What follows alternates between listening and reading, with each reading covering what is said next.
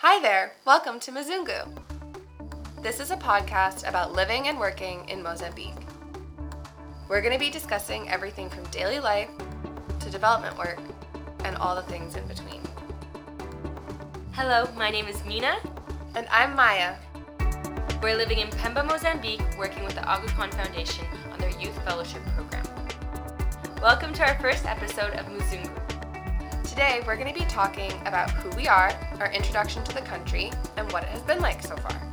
Then in future episodes, you'll hear us go more in depth on specific topics. So today we're going to be talking about just like our introduction into the country and what that's been like. So it'll be a little bit of hodgepodge. We thought we'd start by giving a little bit of introduction into who we are and what brought us here. So again, I'm Maya. I've been working in development in sub-Saharan Africa for several years now. I have a master's in public health that I did at the University of Cape Town, and I really wanted to get back into working in the field in sub-Saharan Africa. I'm working with the Aga Khan on an adolescent sexual health program, and I'll be on the monitoring and evaluation team. And I think in a future episode we'll go a little bit more into depth about what that really means. My name is Mina, and I have a master's in development studies with a certificate in refugee and migration studies. I will be doing gender equality and communications. So Mina, tell me, and our listeners, what was your favorite childhood book?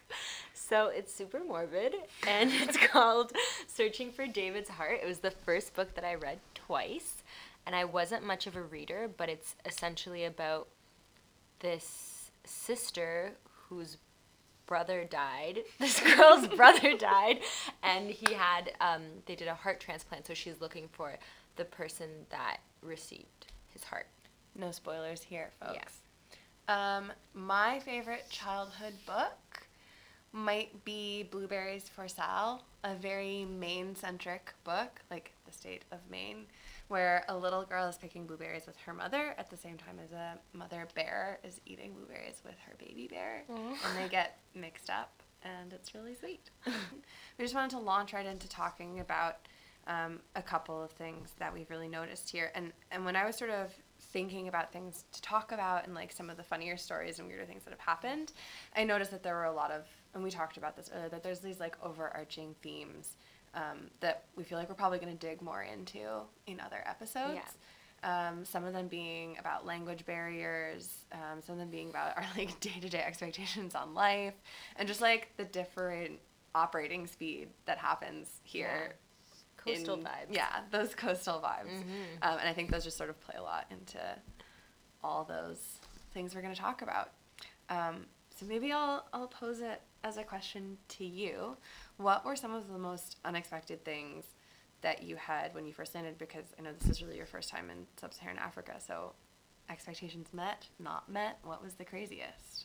I feel like, and I know I've told you this before, but it just kind of, my only two reference points are Cuba and Romania. So that's kind of because of the like hotel vibes. I definitely felt a bit of Cuba, and then when we went more in the rural areas, I saw it more like Romania.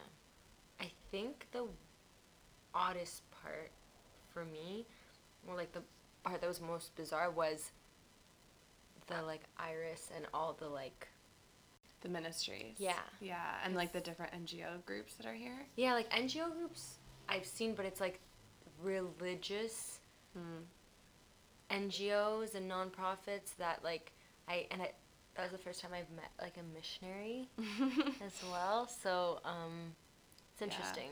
Yeah. I had a similar thing where I was like, okay, I have these two levels of like points of reference. One of them being Cape Town, which is a very westernized, built-up city, and the other one being like remote, rural Malawi. And I was like, I know Pemba's going to be somewhere on that spectrum, and I don't know where. Like, I don't know which end of it it's closer to. And so, like you said about the hotels specifically, it's been a really weird vibe for me to be like, okay, like, there are slum-style townships, and there's these resort-style hotels with, like, beautiful infinity pools, fancy meals, and, like, we're in a position to be able to take advantage of that while still experiencing the other half of it. So it's in a very literal sense right in the middle of those two things. which has really been kind of unexpected for me. Like, I thought it would either be touristy or not touristy, and it's kind of like we're trying to be touristy, but we haven't got the tourists yet. So that for me was like a really interesting something to get used to and like help build my expectations around. There are like the big houses and the mansions just empty, but they're new, and it's like, we keep wondering, does anyone live there? Can we rent it? What's going on? Should we just knock on the door and see if you're around? What's up? And then I also did want to talk about this like hotel culture, because for me at least, so we're staying in a guest house right now before we get permanent housing, which is a story in and of itself. But we weren't really equipped to cook our own meals yet, and there's a lot of issues around that also, just in terms of like the water being currently pretty problematic, because there were several cyclones that came through the area, so there's lots of typhoid, lots of cholera, so we need to be cautious. There's sort of caution around cooking, caution around eating out, us not being ready, blah blah blah.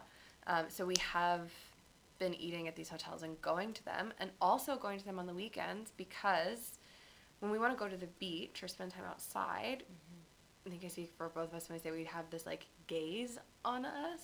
Yeah. Like it's not malicious, but there's definitely attention paid to us. It's people that are new, and we get it, but I think also being women, we're very conscious of it. Yeah, and I would agree.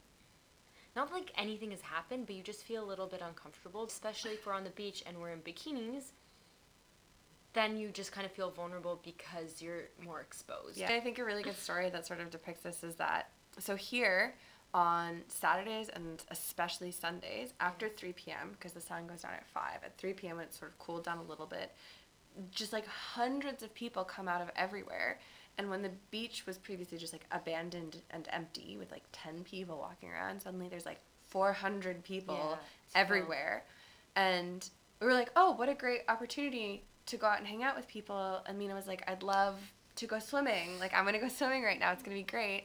And I was like, I'll hold our stuff, feet in the water. It'll be great. We got out there, and as soon as like the bathing suit came out, we were like, nope, can't do it. Just can't, like, there's nothing wrong with obviously people wanting to talk to you and interact with you and hopefully make friends, but I wish it was females.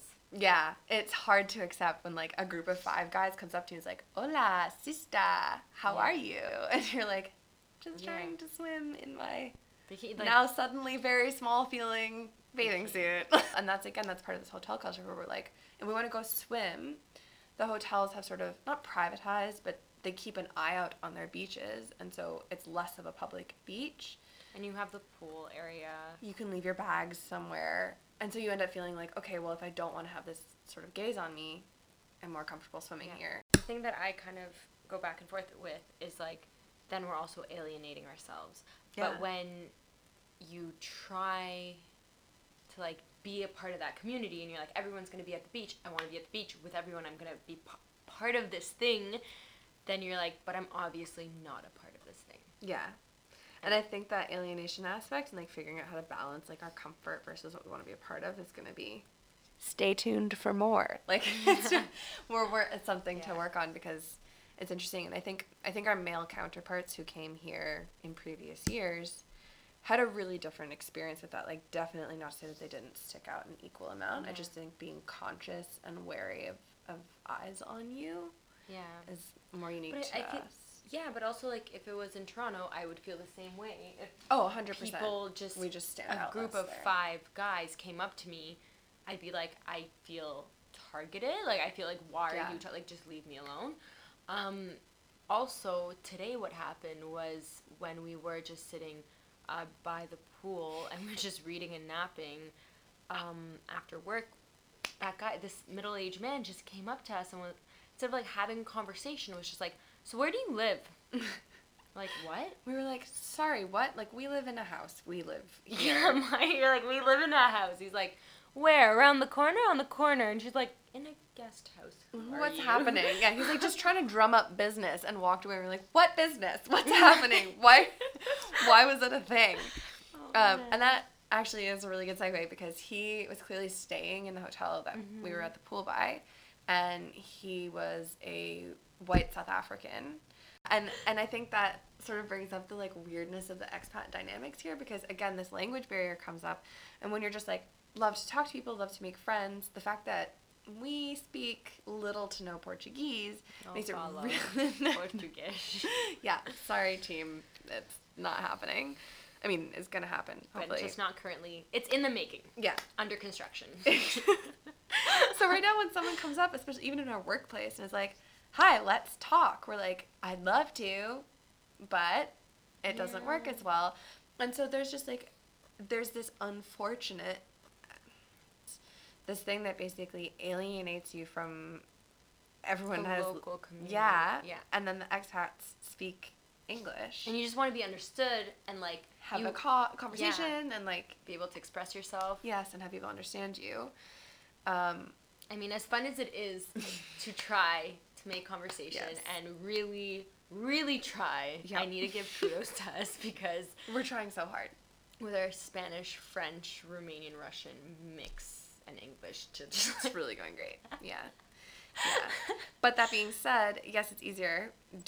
First of all, we don't want to exclusively make friends with expats. Not that we don't, period. But like exclusively seems like it's not our dream. But also, I think it's worth mentioning just like the relationship expats have with the community here. Very weird. Very weird. Weird. So one part of that is like, I think that they claim Mozambique as their own. They lived here for 18, 20, 30 years. This is their home. They love it. They tell everyone they love it. And then they completely differentiate and alienate themselves. And this is a blanket statement. I'm sure it's not true of everyone, but many people that we've talked to. The people that we've met so far. Yeah, have differentiated themselves from the local community and been like, they do this. This, like, the Makoa people do this thing. And one specific example that comes to mind was someone telling us that people are running late here. People always come late because everybody knows that the Makoa people are lazy. And lazy, at least to me, is a real buzzword. Loaded. Yeah, and I think it sparked a really interesting conversation about how expats coming here say that they love the country, they love the people, they want to be a part of it, and yet still differentiate themselves inevitably based on the color of their skin. Mm-hmm. And the word lazy has been passed down through generations, not just in Africa, but also in North America, to talk about black people as though they're, by dint of their skin color, less capable of accomplishing things in like a timely and efficient manner, which is of course false.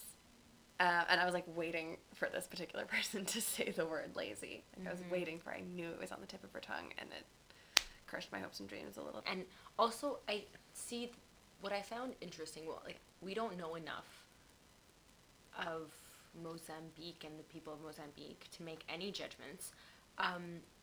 But I found it interesting how she used it, like saying like even people in Maputo would say this. Like, it's not me. Like, I feel like she knew what she was saying was wrong because she got very defensive, and she's like, but it's not me that says this, it's everyone that says this. The ex-president said it, and he said nothing will ever get done in Mozambique because people are lazy, or people are slow, or people are late, they don't work hard enough. So this woman we met, and she was recommended by a lot of people, friends of friends of friends who knew her, and she was really helpful in our house hunt, which is still ongoing, and that's sort of the context in which we had that conversation.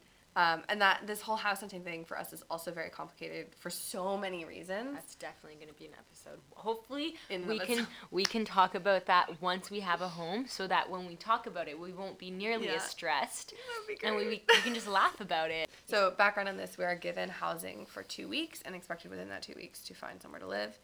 Today is the last day of those 2 weeks. Yep. We have not found a place to live. And part of that is like, we're figuring out the norm, what our expectations are, what's available, how do we be comfortable, literally what can we expect a house to have reasonably, what do we want from it, like what does a furnished house mean? Turns out no sheets, just saying. Or bed nets. Or bed nets, which would have been great. And we've also realized that there's this pattern of people telling us one price, and like the next day or 2 days after, when we ask them like, okay, same thing, just want to double check on the price, they like increase it by a lot, and we're like, wait a second. There's a lot of playing fast and loose. We're like, oh, we want to see a 3-bedroom house or a 3-bedroom apartment, and we show up and they're like, so here's the 2 bedrooms, and we're like, We were very specific. So that's great. But 1, 2. Yeah. Interesting. Okay. Counting. Or this is our price range. And I think that's part of it. They'll like tell us it's within our price range. And then when we're like, oh, we're really interested, they'll be great. It's actually triple your price range. We're like, why did you think Yeah. this was going You to just wanted me to be attached. work? I don't understand. Or like that guy that I talked to, and he was like, what did he say? He was saying how like, he's like, what's your price range? And I said it, and then I was like, what's the price of the apartment? He's like, it's within your price range. I'm like, no, what is that? He's like, it works with what you said. I'm like, that's not a number. Just give me how much per month. And then, of course, the other issue is still the language barrier and, like, our ability to understand. Like, I think it's still very new also to be like, oh, yes, I'm looking at this apartment. Let me haggle for the price. Like, that's not really a thing at home. And we also can't do it in Portuguese. Imagine trying to do that in Toronto. Like, so this is 1,200. You're like, no, 1,000. And they're like, okay, we have so many other people. Yeah, there's 500 people that want this apartment. Yeah, Thank you for your time. You seem like you're crazy. Yeah. And one of our coworkers today was like, why did you look at any apartments? Why did you talk to anyone without letting me do it for you? Like, what were you thinking? And I was like, I was thinking that you had to do your work. Like, and that, like, you weren't here for a lot of the time. I also might add that she did, in fact, call the owner of the house we're interested in and still got the same number and did not negotiate anything better. So, she did try, though. Yeah, she tried, which is really nice. And it's, very helpful, but a little stressful. And that also, in terms of that language barrier, just this thing that we're having, like, we're trying so hard. And some people are really helpful in that respect. Yeah. Like, they're really like, Today we made some jokes. It was great. We had a great joking What was time. it? Braga? Braga. Yes. Braga jokes. And fofa. No. Fofa. Fofa means cute. We have a driver from the Aga Khan Foundation who Bernardo tolerates us and thinks we're funny. So he helps us a lot. But then there are other people, even those who speak a little bit of English, and we will try. So, like, we will look things up in Portuguese and say them. We're just reading at this point. Okay, granted, my reading skills are not great, but still, yours are fantastic. Thank you so much. And I think your reading skills are great. Yeah, they are not getting it. Okay, they're not getting it. Here's the issue. We'll say it. We'll check the pronunciation. We'll ask if we're saying it right. Well, motion. There's motioning. It absolutely should be 100% clear. And yet, somehow they just look at us blank stares like, what are you saying? Either it's we're at least close. Way worse than we think we are, which I actually don't think is true because other people can get what we're trying to say. And then also really the funnier aspect of that, funnier after the fact, is that if they don't get it, they'll just be like, okie dokie, and go on their way. Except sometimes we're saying, great, can you pick us up in 2 hours? And then 2 hours later, no one shows up, and we're like, fuck, I knew they didn't get it. And this is how we know. Guess we're just here now. This is where we live. Cool. Or my favorite was when they just kept repeating, good afternoon. I was like, no, I'm asking, I was trying to ask, do you think the weather's cold? And I use, like, temperatura, clima, tiempo. Come on. And he was like, yes, good afternoon to you. Boa tarde. Good afternoon. Boa tarde. But I'm like, no. It's like, I'm rubbing my arms like it's cold. What are you not getting? And I definitely looked it up. Frio is, like, the way to say it. Yeah, that was good. But then I feel terrible because then it's like, do we continue to push for those conversations, those little itty bitty conversations, but that go literally nowhere? Or now am I just saying good day? This is, like, mainly to the security guard. Like, are we just saying good day, good afternoon, good night, and having no interaction minus knocking on the window? That was also creepy. Yeah. So for those not in the know, most spaces in areas like this have it has a gate on your house and there's a security guard posted. And so we come in. We leave every morning. We say good morning. How are you? We come in every night. We say good afternoon. How are you? Which people are very specific about. Once it is 12, it is afternoon. Do not dare say good day. You will get laughed out of the room. They'll be like, do you not notice it's afternoon? You're like, oh yes, it's 12:01. My bad. Shit. It's pretty precise. And today, someone upstairs in this guest house locked the door, and we were sitting in the bedroom, and we just hear this, like, knocking at the window, and No, we just didn't move. We just froze. We're like, well, because he was saying something that we couldn't hear. It was indecipherable. I didn't even hear. He said something under his breath, and I was like, what is he saying? This is really creepy. And we were like, is it the security guard? Why is he knocking on the window? What's happening? It's so it's like horror movie style. And it turns out someone had just locked him out, and he wanted to bring some laundry in. And I just don't think they realize, like, I feel like as young girls.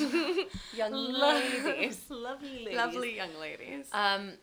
We're just, like, in the room chatting, and then we just hear out of nowhere. And, like, for me, I'm just jumpy in general, and I'm like, what's happening? What's going on? Is this the noise? The normal noise? Like, I see shadows from the trees moving. I'm like, what's happening? Yeah. We're still settling. Yeah. Yeah. It's just because we don't know our surroundings. Exactly. But we'll get there. And then, just as, like, a closing statement, the, of course, actual reason we are here is our work at the Aga Khan. And so we are fellows, which is, like, one level above an intern and one level below a full-time employee. We're supposed to be applying our existing skills and learning at the same time. And we're definitely still finding our place in that and how we work. Like, given, yes, it's been only 2 full weeks of work. Yeah. And I think at any new job, it takes time to figure out how things work. Yeah. Then again, we still have that pesky language barrier because, of course, they all speak Portuguese. What other language would they speak? Yeah. Some people do speak English, but yes. I almost feel like it's a like, I'm almost bothering people with my questions. I have gotten my colleague to check my Portuguese work that I've been doing. I think she's unimpressed. Yeah. The woman that I work with most closely right now does not speak English, and I spent a hilarious 45 minutes sitting at her desk, Google translating sentences, reading out the Portuguese, and then listening. And she wants to improve her English also, so she prefers to try and answer me in English. So we just are like Google translating back and forth forever. I mean, it's actually hilarious. Like, it's truly funny, but it's also ridiculous and definitely limiting. And, like, also all my work will be in English. Yeah, it's complicated in that respect. So I think that'll be a really interesting thing to figure out how we jump over that hurdle. Language barriers in the office. Yeah, or even when you were talking about, like, doing communication strategies, like, I'm like, in Kimwani? In Portuguese? Where, how? Same with, like, field work, or, like, if we go to the field and we have to do any interviews, I was like, I can't be of help. I can't understand anything. Guess I'll just stand there and learn. Yeah. Like, what do I do? Exactly. I mean, we've only been on one field visit so far, and it was very much, we'll definitely do another episode on that, but it was, like, more a field trip than it was field work, because there were some higher ups here and we were sort of looking at some successes. And I think even more so when it comes to the point of data collection, I mean, people bring translators anyway because apparently the reason, this is actually an interesting fact to also go into on the languages thing, but everyone speaks Portuguese here, the colonial language, as opposed to the indigenous languages. And that's because Mozambique specifically has like 40 languages. And so people just wouldn't, like, if you went 40 miles south, you would not speak the same language. The way I've heard other people describe it, they're like, it was the language that connected all the tribes. And I was like, interesting. Yeah. So everyone speaks Portuguese because of that. Like, in our office, for example. Yeah. Like, it's all Portuguese.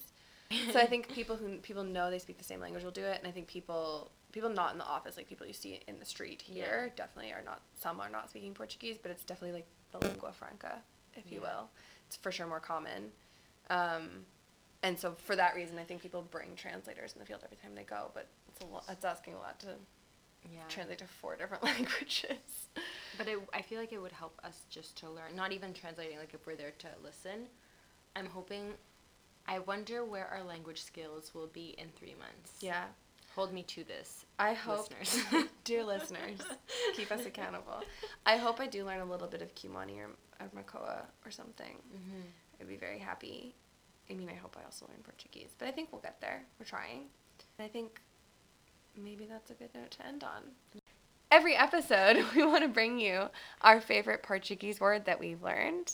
Today, your word of the day is zangada e zangado, which means angry. We're not saying we're angry. We're just saying we're working through some stuff. Oh, no, yeah. This was just a random word. So, thank you for tuning in to the first episode of Muzungu. Happy to have had you and looking forward to seeing you in 2 weeks where our episode will be about something more specific and That targeted. starts with an M. Yes. Look forward to our M words. Okay. Bye.